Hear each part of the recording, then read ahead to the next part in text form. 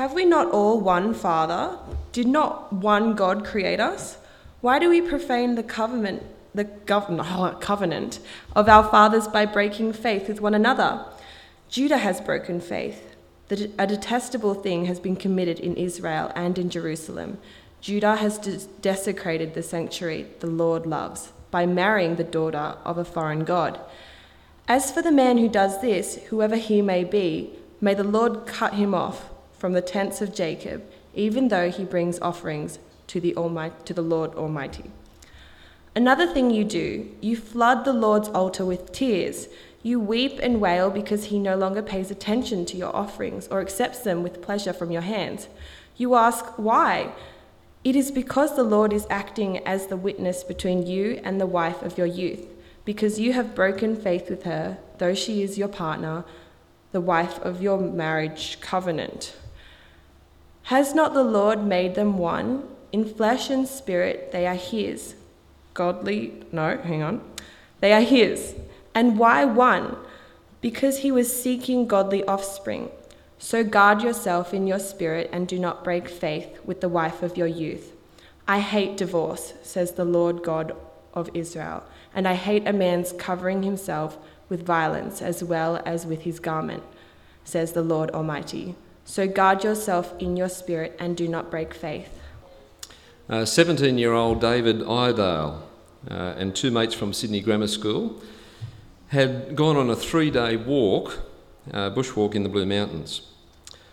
On the second day, they'd already run out of water in the 37-degree heat because the drought conditions had dried up all the creeks where they expected to be able to replenish their water bottles. As they made their way down the rugged valley towards the Kadumba River, David became separated from his two mates. The others made it to the river, but David became lost. At midday on the following day, having had no water now for 18 hours and already showing signs of serious dehydration, David made the first of 5 frantic calls to 000 using his mobile.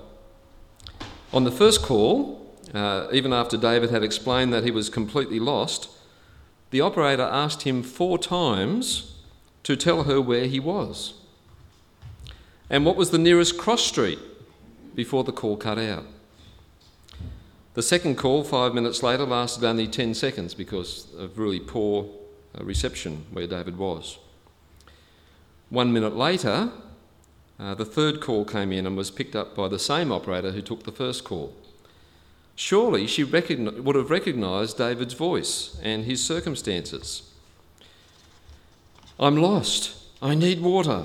I haven't had water for a long period of time, he says. But she keeps on asking him for a street name until the line cuts out. On his 4th attempt, 2 minutes later, David gets a different operator. He has to try and describe his situation all over again, but the outcome is no better and the line cuts out. Clearly he's becoming weak now and disoriented. The final call is the most tragic. It came 13 minutes later. After telling the operator that he was lost in the bush near the Kadumba River, he was put on hold then for 28 seconds. Then the operator asked him again where he was and put him on hold for a further 24 seconds. The operator asked David 4 times where he was and criticised him for being vague before David is heard breathing heavily and the line drops out for the last time. If you read the transcripts of the calls like I have, they were published at the time of the inquest, it becomes very obvious that the operators are talking, but they're not listening. After 5 desperate calls, no one had even asked his name. And at the inquest into his death, the operator who took his final call said that she had something else on her mind at the time and didn't realise David was lost. She'd previously been disciplined for reading novels while taking 000 emergency calls. Now, the reason I've told this story this morning is not because God is like 000, the emergency number that we call or something. There's no connection there at all. It's because the operators who took David's call remind me of the people of Israel at the time of Malachi, and quite possibly of you and me at times, maybe even now. Remember, before morning tea, we saw how God's people were taking him for granted. Well, there's another way that they were taking him for granted. They're talking to God, but they're not listening to him. There's a breakdown of communication between the people and God, but the people can't quite figure out why they aren't getting the answers that they want, because they're not engaging with God. For some reason they haven't figured out yet, God seems distant, unresponsive. In verse 13, we're told that they cry out to God, but he no longer pays attention to their offerings or accepts them with pleasure from their hands. The people are losing touch with God.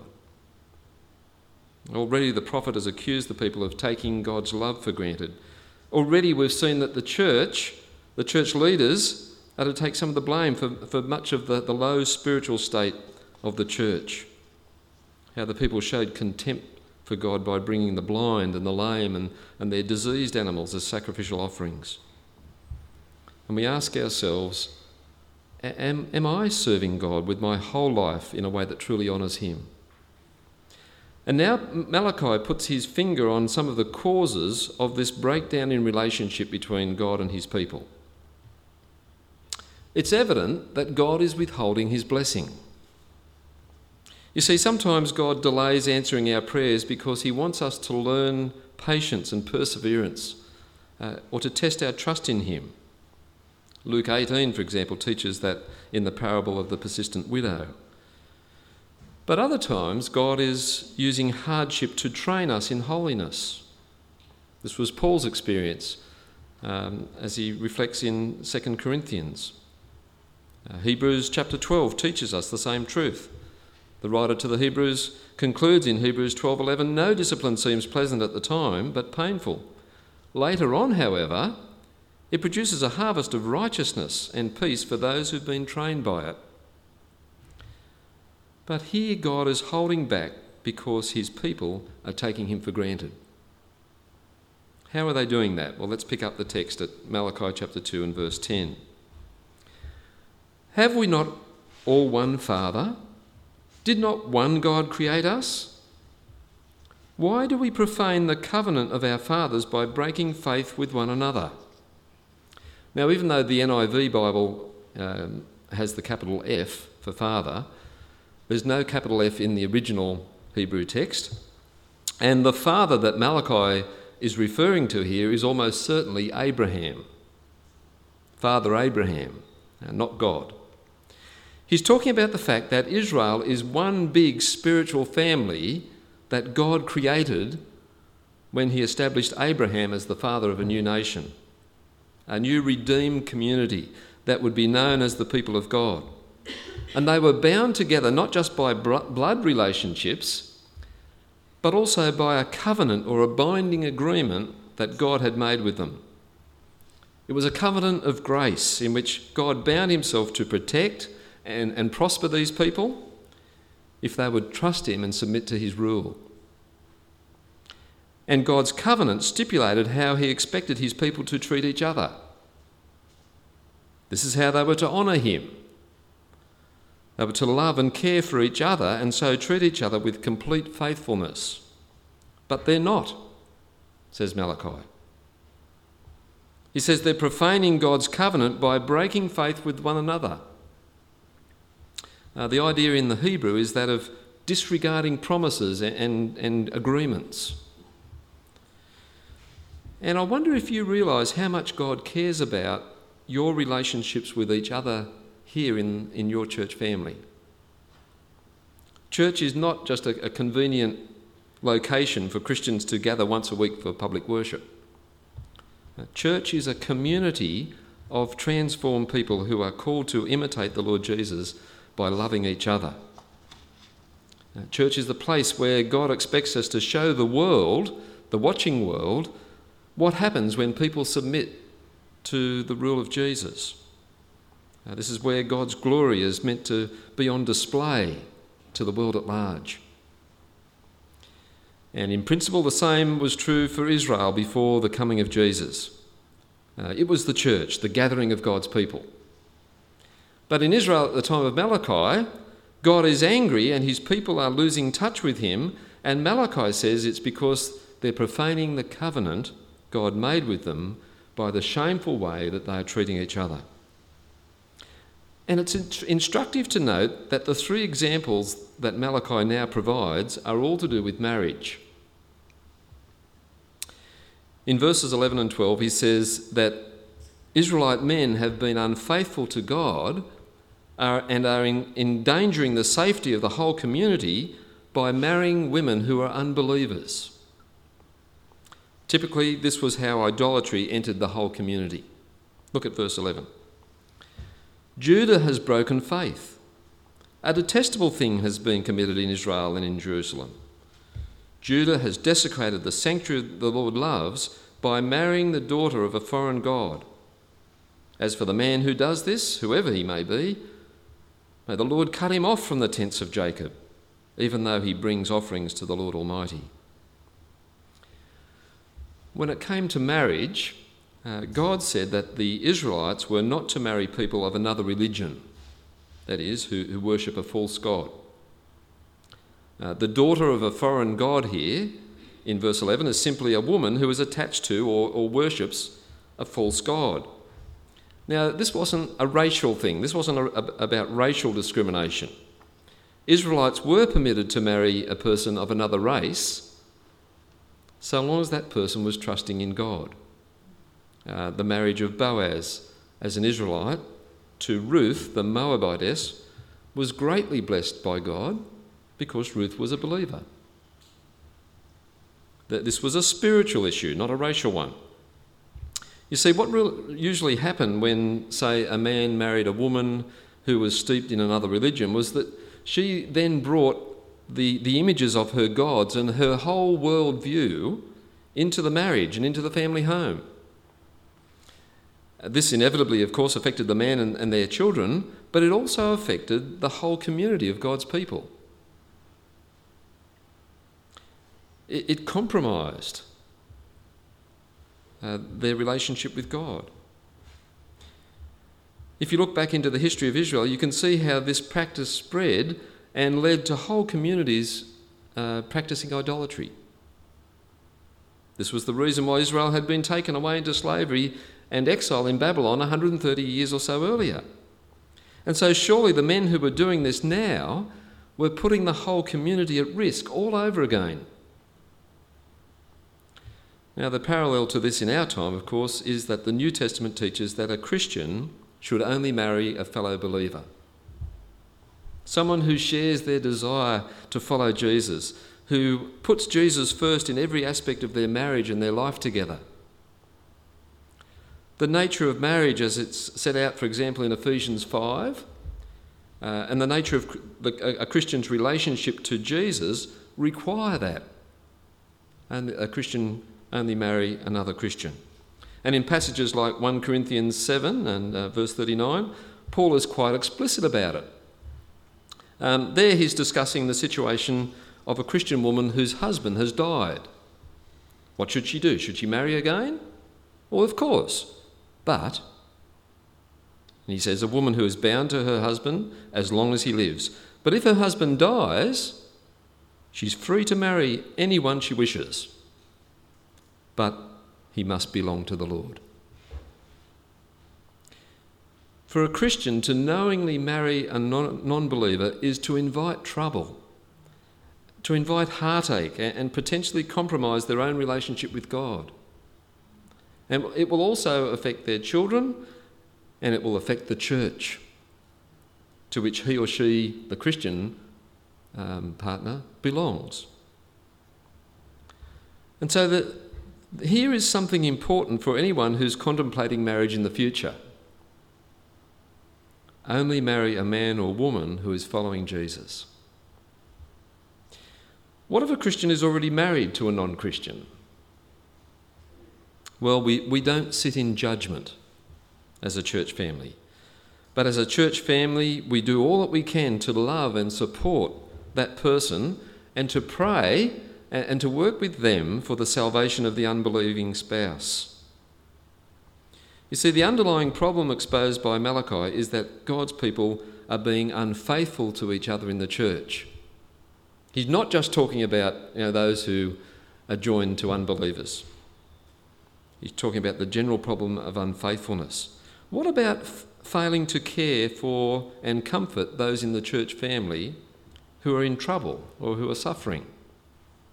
That's unfaithfulness. What about failing to show hospitality to each other? What about those who always leave it to others to serve in the ministries of the church when they could be serving? We break faith with each other when there is a culture of criticism in the church, when we're not prepared to risk our own comfort for the sake of gospel ministry. All of these sorts of things and many more tend to make the church weaker, and in a way that we don't always appreciate, God's blessing is withheld. And this is because in the church family, you and I are often the agent of God's blessing. Not just the recipients of God's blessing, but we bring God's blessing to each other by our faithfulness to each other. And at the same time, we honour God by our faithfulness. I want to skip down to verse 16 now and then come back to verses 13 to 15. There's a method in that madness. In verse 16, Malachi gives the third example of how God's people were breaking faith with each other. And again, it's to do with marriage, or in this case, the breaking of a marriage. Now look at verse 16. I hate divorce, says the Lord God of Israel. And I hate a man's covering himself with violence as well as with his garment, says the Lord God Almighty. So guard yourself in your spirit and do not break faith. God hates divorce because he has designed marriage to be a lifelong bond of companionship, where the faithfulness of a husband and wife to each other in good times and bad, in sickness and in health, the vows, is a reflection of the love between Jesus and his church. And the implication from verse 15, that we'll come back to in a minute, is that God also hates the damaging effect that divorce has on children.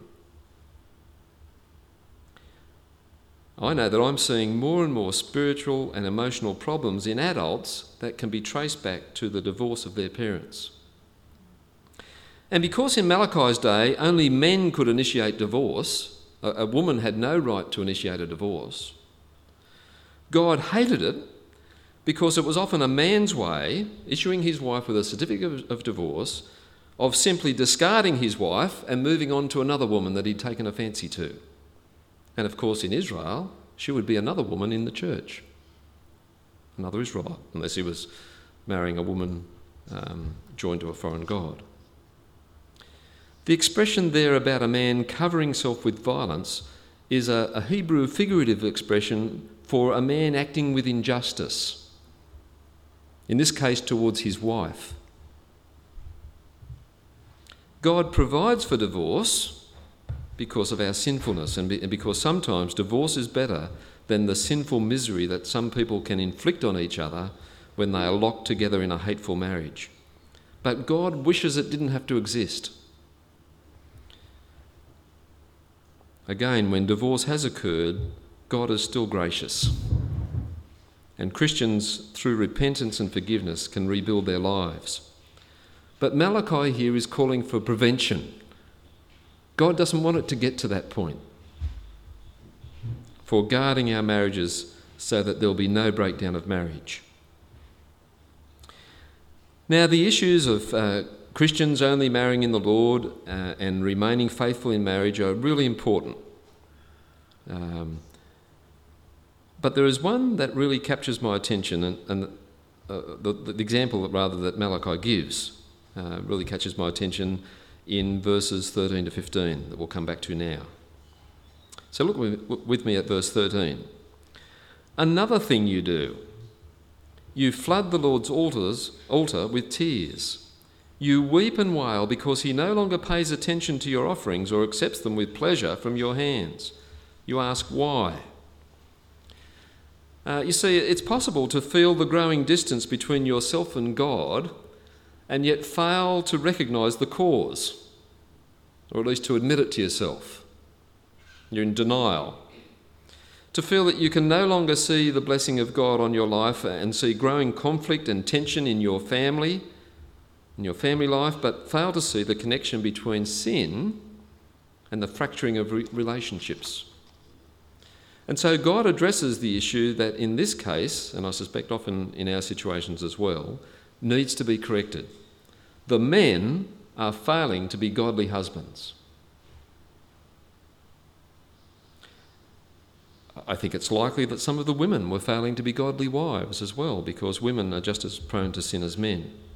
But God addresses the men of Judah in this passage because men, our marriages, are first of all our responsibility. Not our wives, ours. If you study Ephesians 5, for example, husbands are to take the initiative in loving their wives, just as Jesus took the initiative and gave himself for his bride, the church. You see, because of the way that God has made us, if a man truly loves his wife in a genuine and sacrificial way, then she'll respond to that love and love him in return. And so Malachi goes on to say, the Lord is acting as a witness between you, the man of Judah, and the wife of your youth, because you've broken faith with her, though she is your partner, the wife of your marriage covenant. The Lord is a witness. Perhaps other people can't see what's happening, can't see the conflict. Might be just a verbal issue, a separation that's coming, even though you're living in the one house. But God sees everything. He knows the truth about our marriages.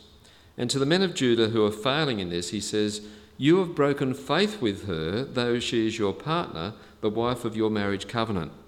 Notice that God describes marriage in verse 14 as a covenant. A covenant in biblical terms, of course, is a binding agreement which includes promises and obligations that each party to the covenant declare in public will form the basis of their relationship. In the case of marriage, at least the kind of marriage God wants, there is a public commitment to sacrificial love. And what is offending God is that men are failing to keep the promises that they made at marriage to lovingly serve their wives. Men and women are very different. We rejoice in that difference.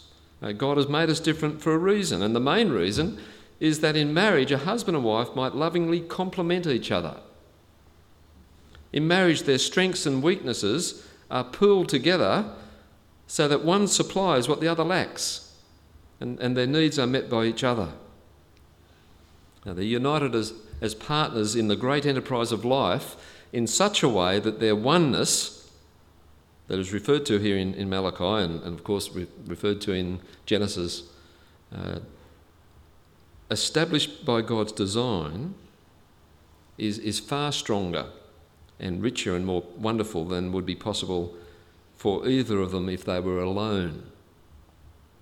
So in short, marriage is a covenant in which husband and wife promise to lovingly serve each other and to make the other complete. But here Malachi points out something about marriage that is often overlooked. Look at Malachi 2 and verse 15. Has not the Lord made them one? In flesh and spirit they are his. And why one? Because he was seeking godly offspring.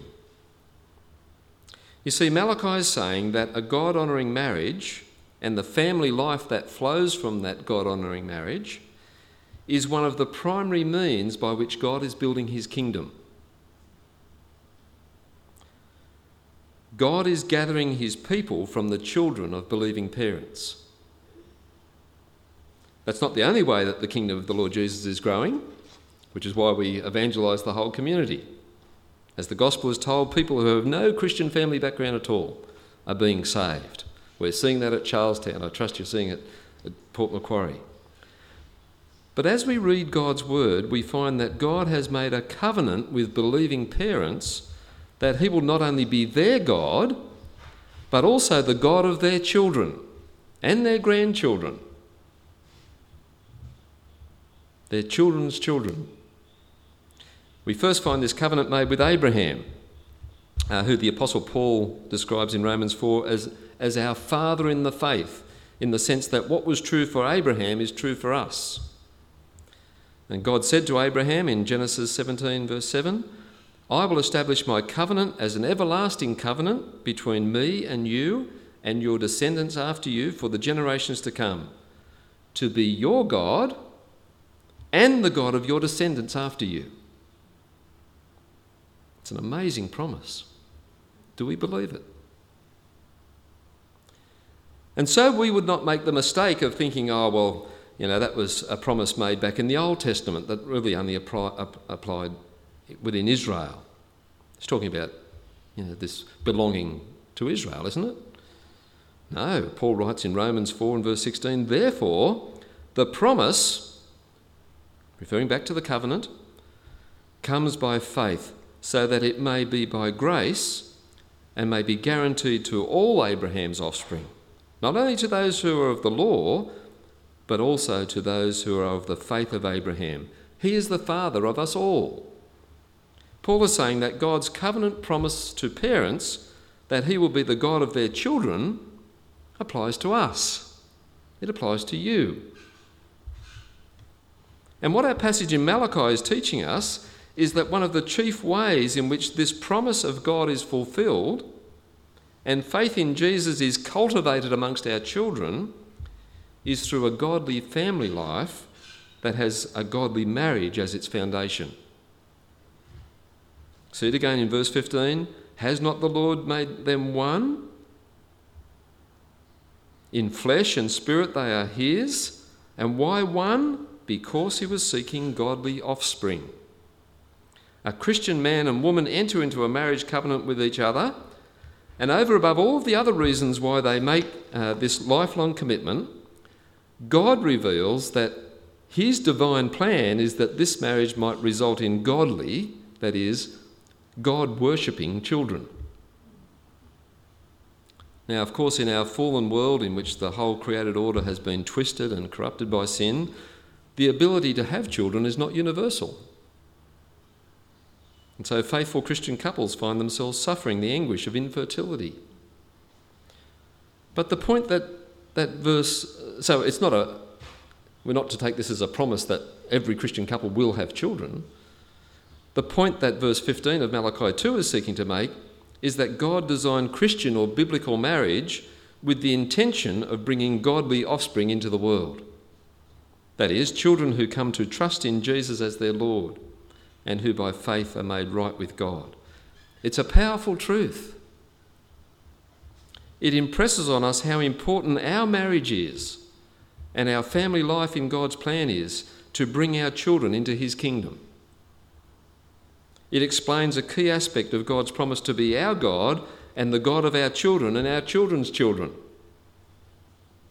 And it shows that the saving of our children and grandchildren is not automatic. They don't become Christians just because they have a Christian parent or parents. Rather, it's contingent. It does matter what we as parents and grandparents do and say. It does matter what our marriage is like. A godly marriage between their parents is one of God's powerful means of bringing children to faith in Jesus. That's what this is teaching us. Well, what then if I mess up in my marriage? Does that mean that my children won't become Christians? Not necessarily. Because God is a God of grace. God works on the basis of grace, and he uses even our imperfect lives to accomplish his purposes. But that's not an out. We need to take the clear meaning of this passage seriously. God uses various means to save the children of Christian parents, including the preaching of the gospel and prayer. But here God is making it very plain that the oneness that children see in a Christian marriage has a profound influence on their view of the gospel and their response to it. in God's providence. So once again, we're asked by Malachi to examine ourselves. So guard yourself in your spirit, he says, and do not break faith with the wife of your youth.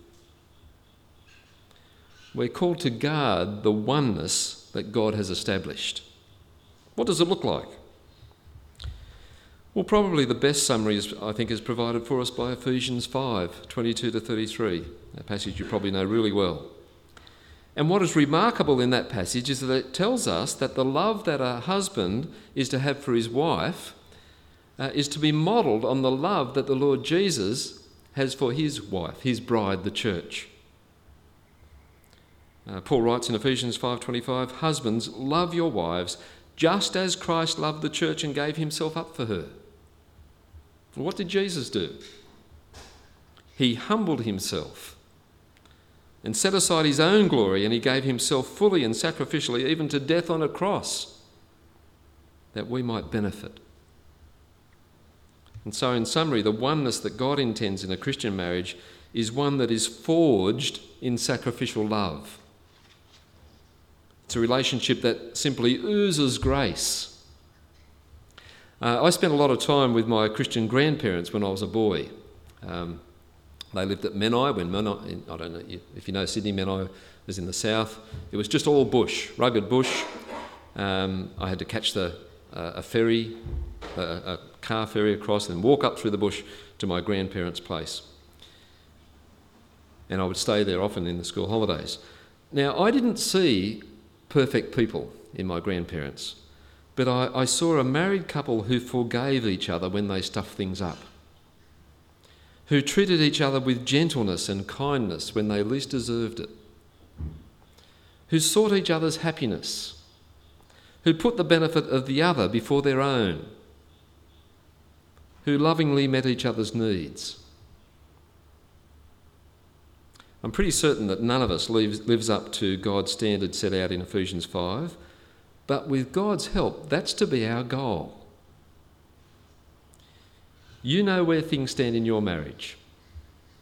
If you're not married, you know the sort of example or model that you're presenting to the other children and people in the church family. At every point, we must believe God's promises and rely on his grace. And that is what God is calling us to do from the words of Malachi. God is speaking. Are we listening? Are you engaging with God? Some of you might be thinking, well, yes, I am listening, but I know that I can't measure up to what God is asking of me. Or I don't know how I can. Well, God isn't asking you to be faithful in your own strength, but to rely on Jesus. And knowing that, before he even got to the stuff about marriage in chapter 5, when he was writing the letter of Ephesians, Paul wrote in verse 3 of chapter 3 and verse 16, "I pray that out of his glorious riches he may strengthen you with power through his Spirit in your inner being, so that Christ may dwell in your hearts through faith." What does faith lead to? Obedience. "And I pray that you, being rooted and established in love, may have power, together with all the saints, to grasp how wide and long and high and deep is the love of Christ, and to know this love that surpasses knowledge, that you may be filled to all the measure of the fullness of God." Okay, let's pray. Heavenly Father, you're so faithful in speaking to us. You've revealed yourself to us. You've revealed all that we need to know about how we should respond to you, how we might be your children, how we might be your faithful people. And yet there are times when we're just not listening, and we wonder why things aren't going right. Please help us to see the importance of being faithful to each other, starting in our homes and extending out into our whole church family. Help us to be mindful of each other. Help us to love and care for each other in a way that really reflects your faithfulness to us. And in our marriages, For those of us who are married, help us as husbands and wives to love each other with a sacrificial love, to act towards each other in a way that imitates the way that you have acted towards us, in humility and grace, with forgiveness and restoration. And for those of us who are not married, who might one day be married, help us to be faithful to you in determining now that we will only marry a believer, and realise why that is so important. For those of us who probably will never be married or married again, help us to be faithful in our situation in life and towards the whole church family in that. Help us to listen to you in a way that leads to obedience. In Jesus' name, amen.